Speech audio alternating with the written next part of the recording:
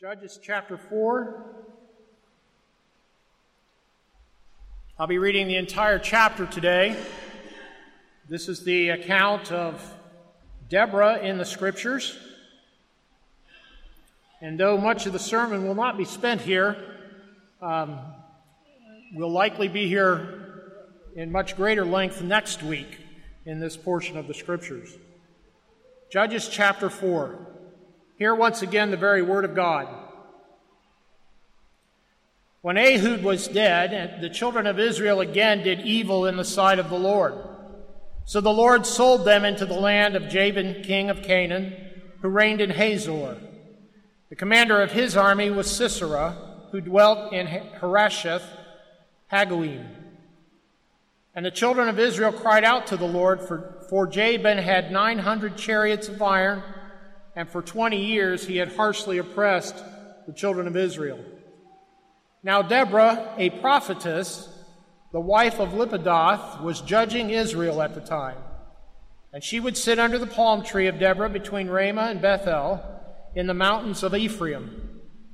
And the children of Israel came up to her for judgment. Then she sent and called for Barak, the son of Abinoam, from Kadesh in Naphtali, and said to him, "Has not the Lord God of Israel commanded, go and deploy troops at Mount Tabor?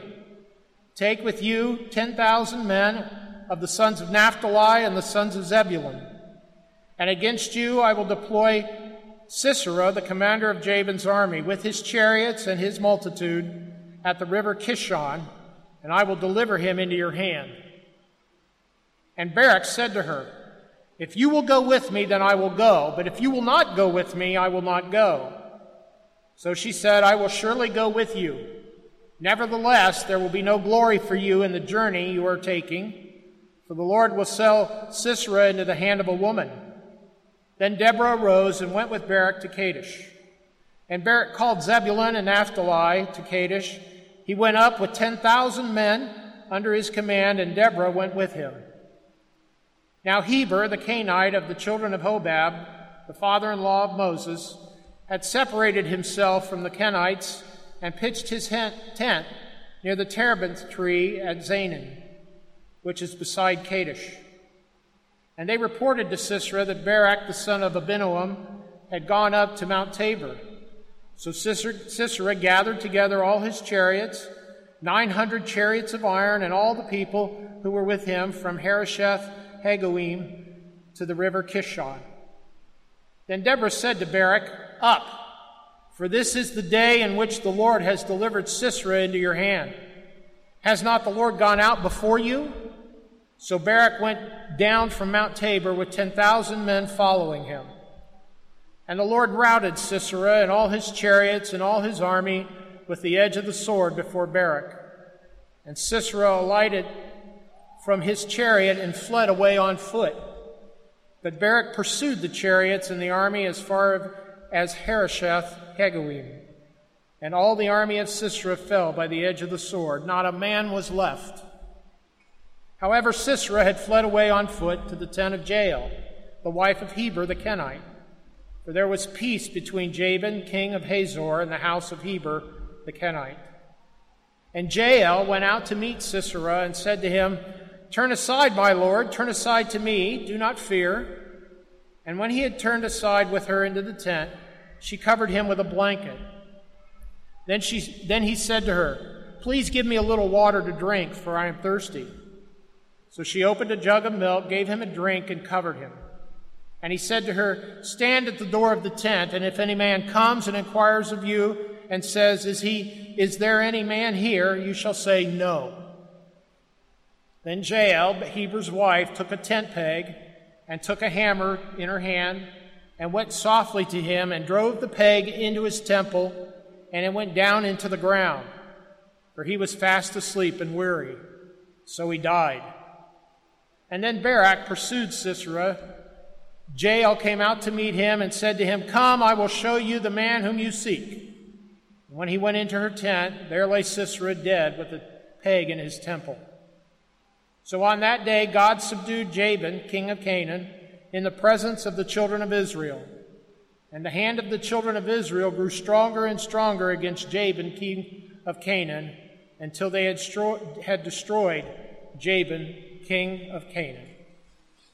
The grass withers, the flowers do fade, but the word of the Lord stands forever. Let us pray together.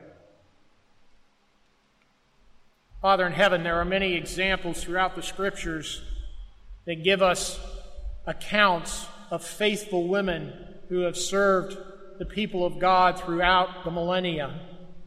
We give thanks for these examples, for these accounts, and we thank you for the women of our church and the Church of Jesus Christ that live this day in the church militant.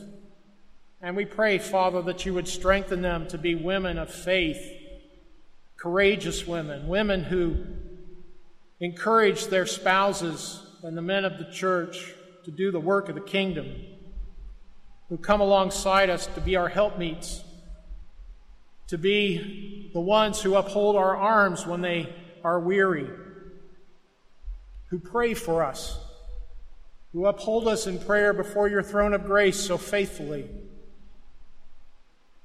who give us the arrows for our quivers, who selfishly give of themselves in the homes as they rear our children and do the work of the home. Father, help us to give thanks for them always. And also, Lord, we pray that they would be full of self-control in their pursuit of the kingdom of God, that they would do the work that they've been called to do, which they are best suited for, and not be tempted to go beyond those things.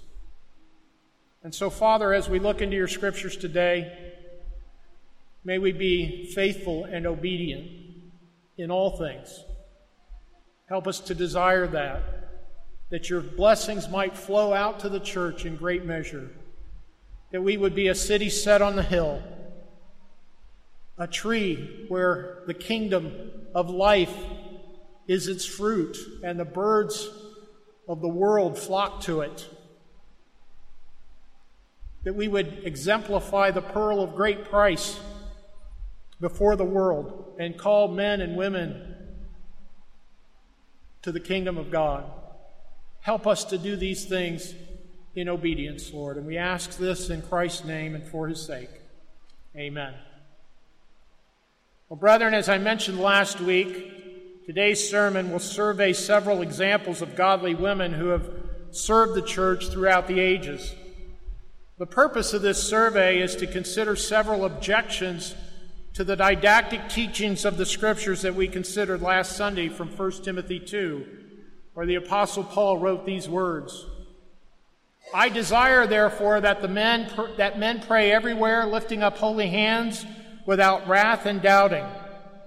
In like manner also that women adorn themselves in modest apparel, with propriety and moderation, not with braided hair or gold or pearls or costly clothing, but which is proper for women professing godliness with good works.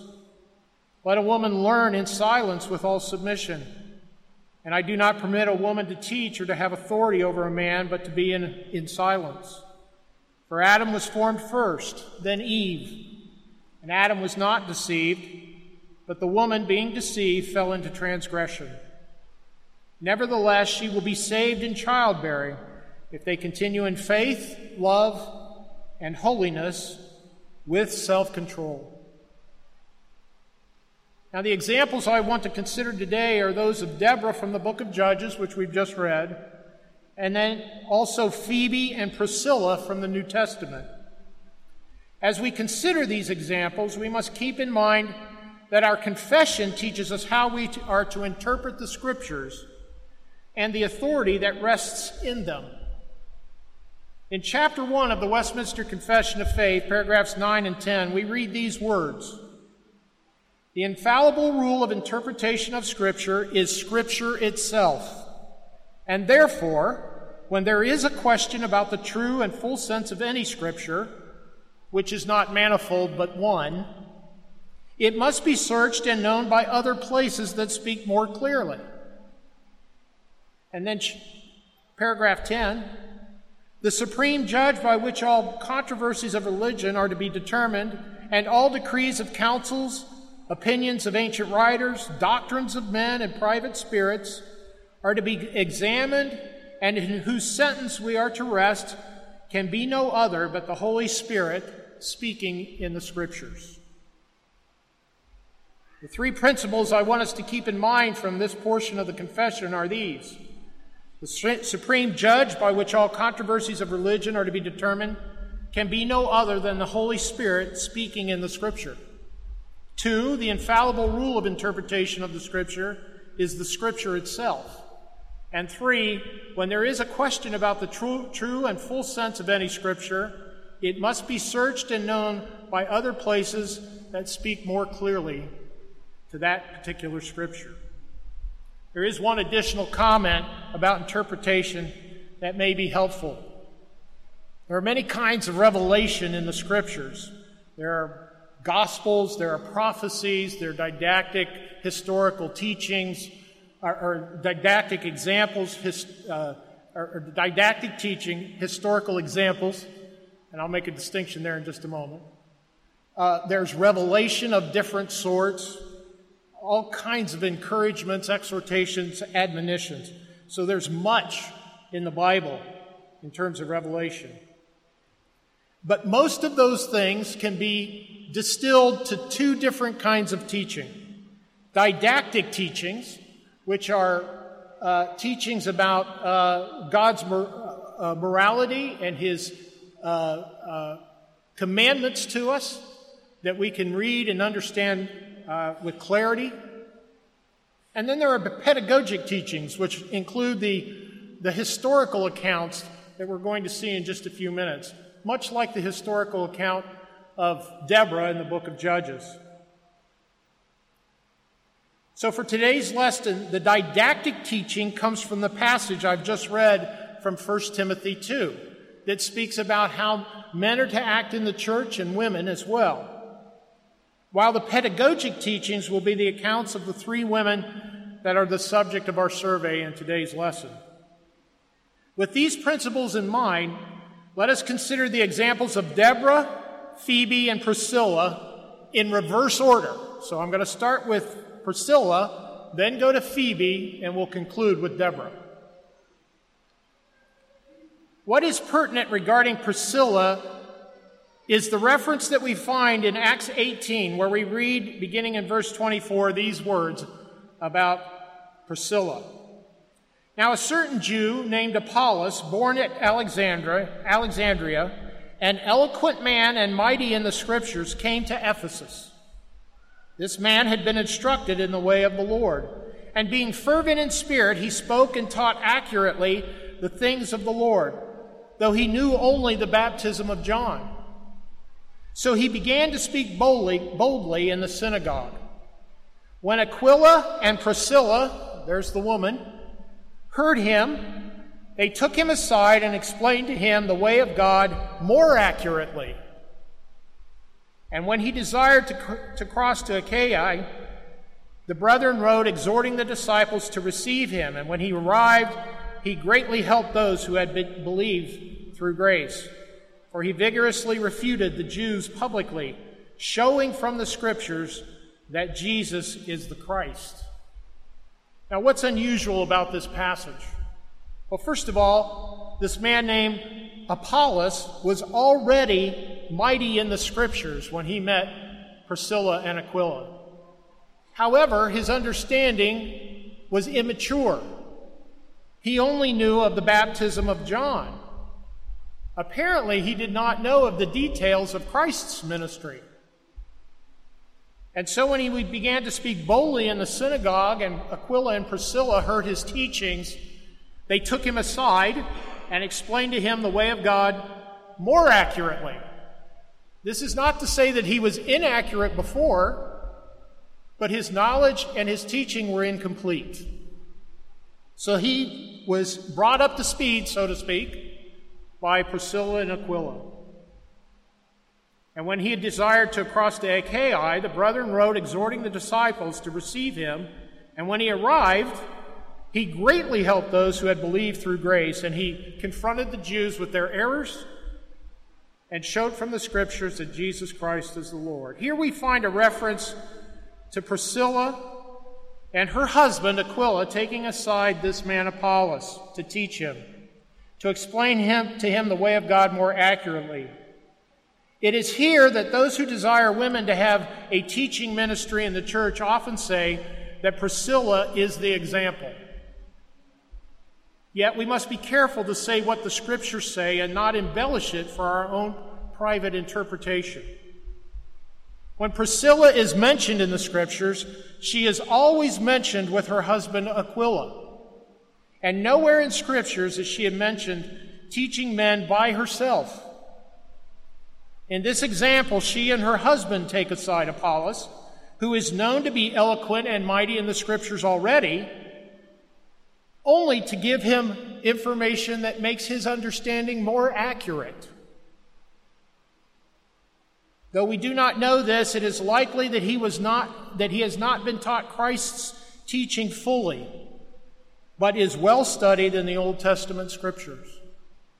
Now, had they not taken him aside, would it have been sufficient for him to teach about Christ from the Old Testament? The answer is yes. When we hear from Paul, as he tells Timothy, all Scripture is given by the inspiration of God, is profitable for doctrine, reproof, correction, and instruction in righteousness, that the man of God might be thoroughly equipped unto every good work. Paul is speaking of the Old Testament, for the New Testament had yet to be penned. It would have been sufficient for Apollos to do his ministry with the understanding that he had. But new revelation had occurred in the person and work of Jesus Christ, and God in his providences brought this man to the home of Priscilla and Aquila, and they would teach him.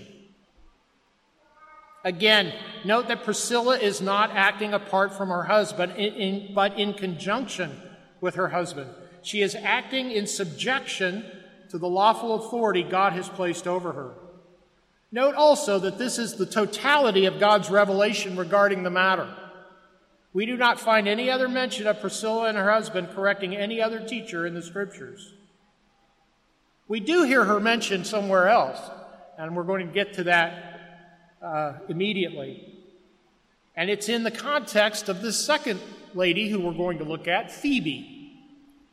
So let's consider the example of Phoebe from Romans 16, verses 1 through 5.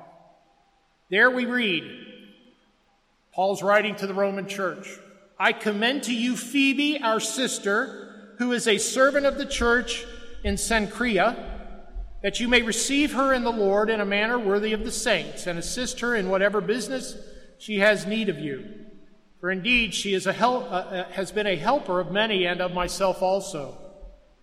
Greet Priscilla and Aquila, my fellow workers in Christ Jesus, who risked their own necks for my life, to whom not only I give thanks, but also all the churches of the Gentiles. Likewise, greet the church that is in their house. So here we see that Priscilla and Aquila had a meeting place for the church in the town in which they lived, and they risked their lives for Paul's sake. But notice in the first 3 verses of Romans chapter 16, that Paul is commending Phoebe to the Romans. No doubt she's there to visit, maybe visit family. We don't really know. This is the only reference in all of Scripture about Phoebe. One mention of her in verse 1 of chapter 16. To the Apostle Paul, she was a close friend and an aid. She is from the church in Cenchrea, which is a small village a short distance southeast of Corinth. So she's traveled from Corinth, the Corinth area, to Rome. She is no doubt traveling to Rome, and Paul is concerned for her well-being, and this is why he commends her to the care of the Roman church. Now, the reason that this phrase is important to us is that Paul uses a word to describe her that to us seems almost in passing, but has a connotation that could be linked to an office in the church. Paul writes regarding Phoebe, quote, who is a servant of the church in Cenchrea, end quote. The word servant there in the Greek is the word for deacon, and it's in the accusative singular feminine form. Thus, it would be accurate to translate this word deaconess. That would be accurate. Now, some argue that because she is referred to as a, quote, deaconess, end quote, she must have held the ordained office of a deacon, as is described in Acts chapter 6. Similar to those men who were chosen by the church in that very passage. Now, this seems highly unlikely for many reasons. First, this is the only mention of Phoebe in the Scriptures. Nowhere else in the Scripture do we find a reference to her or the church at Cenchrea. We do know that Paul had his hair cut off in the village of Cenchrea, but that's the only other reference we have to the town in which Phoebe lived. It's interesting, Phoebe lived there and Paul got his hair cut there. Why that's significant, we're not sure. But we do know that the cutting of his hair was related to vows that he had taken, which could have been very close to the Nazirite vows of the Old Testament. But interestingly, God in his providences thought it was important that we find out Paul got his hair cut at Cenchrea. One reason that we ought not to jump to the conclusion that Phoebe's description as a deaconess is likely not a reference to the ordained office in the church is the use of that same terminology by Paul in Romans 13, where he describes the civil magistrate as a, quote, minister, end quote, or deacon of God in verse 3. So Paul is using this word in differing ways. One as a servant in chapter 16, as a minister of God in chapter 13. Now, the civil magistrates in chapter 13 of Romans, to my knowledge, never came to the church to be laid on with hands, to be given the title of deacon. And yet Paul describes them as ministers of God, the civil magistrates, using that very term. And this teaches us that the term can be used in different ways in different passages. And so we have to come to some clarity with the use of that term by looking at other passages in the Scripture. Remember, from our catechetical training and our confession, the primary interpretive principle is that the Scriptures interpret the Scriptures. That's the highest authority in scriptural interpretation. I think the most compelling reason, though, not to jump to the conclusion that Phoebe was an ordained deacon in the church is the description of qualifications for holding the office of deacon found in 1 Timothy 3, verses 8 through 15. And there we read this. Likewise, now this is right after God describes the qualifications for an overseer or an elder. So in verse 8, he now turns his attention to the deacons. Likewise, deacons must be reverent, not double-tongued, not given to much wine, not greedy for money, holding the mystery of faith with a pure conscience. But let these also first be tested. Then let them serve as deacons, being found blameless. Likewise, their wives must be reverent, not slanderers, temperate, faithful in all things. Let deacons be the husbands of one wife, ruling their children in their own houses well. For those who have served well as deacons obtain for themselves a good standing and great boldness in the faith which is in Christ Jesus. And we see that boldness in the faith in the very first deacon that was ever ordained, Stephen, the first martyr in the New Testament. He was bold in the faith. He confronted the Jews with their errors, and he gave his life for the cross of Christ in proclaiming that good news to the leaders of the day. Brethren, in this description of the diaconate qualifications, it is clear that the deacon must be many things that includes the husband of one wife. Now, despite the efforts of many in our society who want to confuse gender identities and promote same-sex marriages, the Scriptures make clear that there is but one way to describe marriage, and that is between one man and one woman. This is the description of who is qualified to serve as a deacon, part of the description. It is a man who has but one wife and is faithful to God in all his ways. Interestingly, from our Lectio Continua today, we have a man who married more than one wife. He would not have qualified for a deacon. Yes, yet he's a patriarch of our faith, but he would not have been qualified as a deacon or an elder. Moreover, not just that he has to be the husband of one wife, in the breadth of Scriptures, from Genesis to Revelation, we do not find women in leadership in the institution of the church, save for our final example, the judge named Deborah in Judges 4. She is the only exception in all the Scriptures of a woman leading the people of God corporately. Brethren, time has escaped me. Deborah will have to wait until next week. And so we'll deal with Judges 4. Not only will I deal with the example of Deborah next week, though, I also want to teach affirmatively what the Scriptures teach for women to do in the church, because there are many passages that speak to their affirmative work in the church. And so we'll touch on those next week as well. So let me now come to the application of these passages. What do we learn from Priscilla and Phoebe in these passages? I would suggest the following.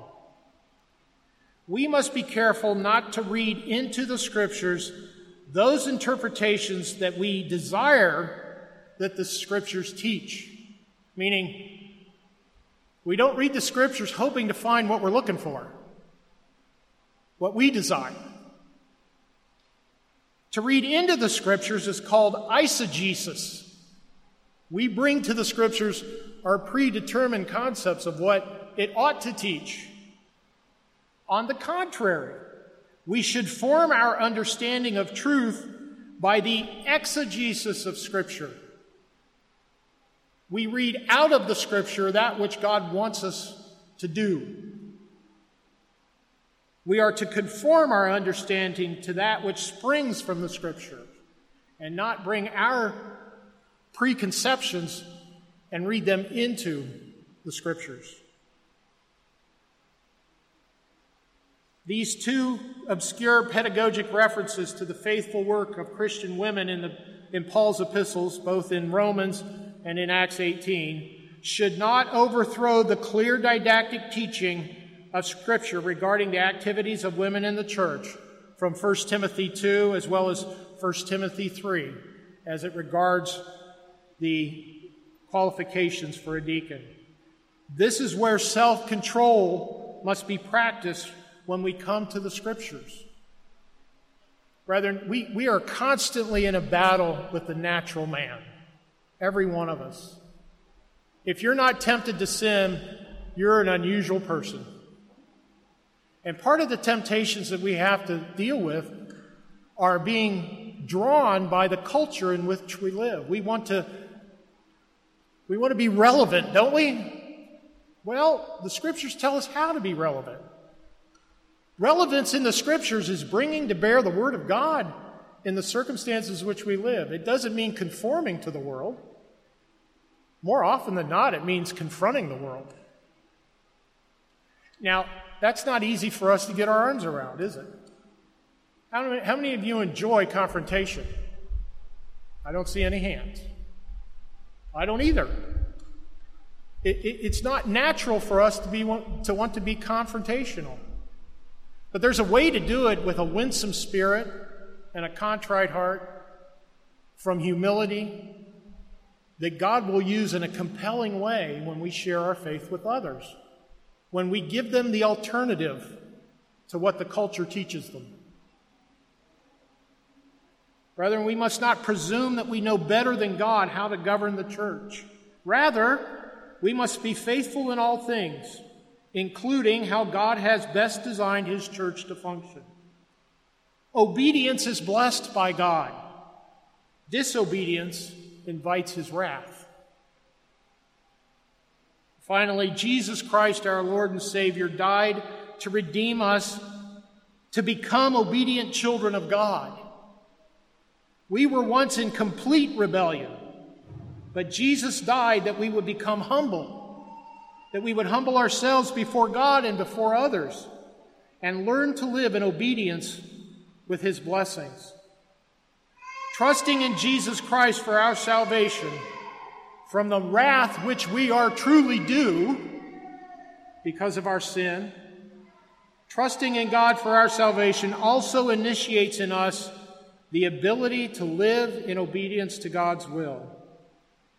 And brethren, let me encourage you. Embrace God's will.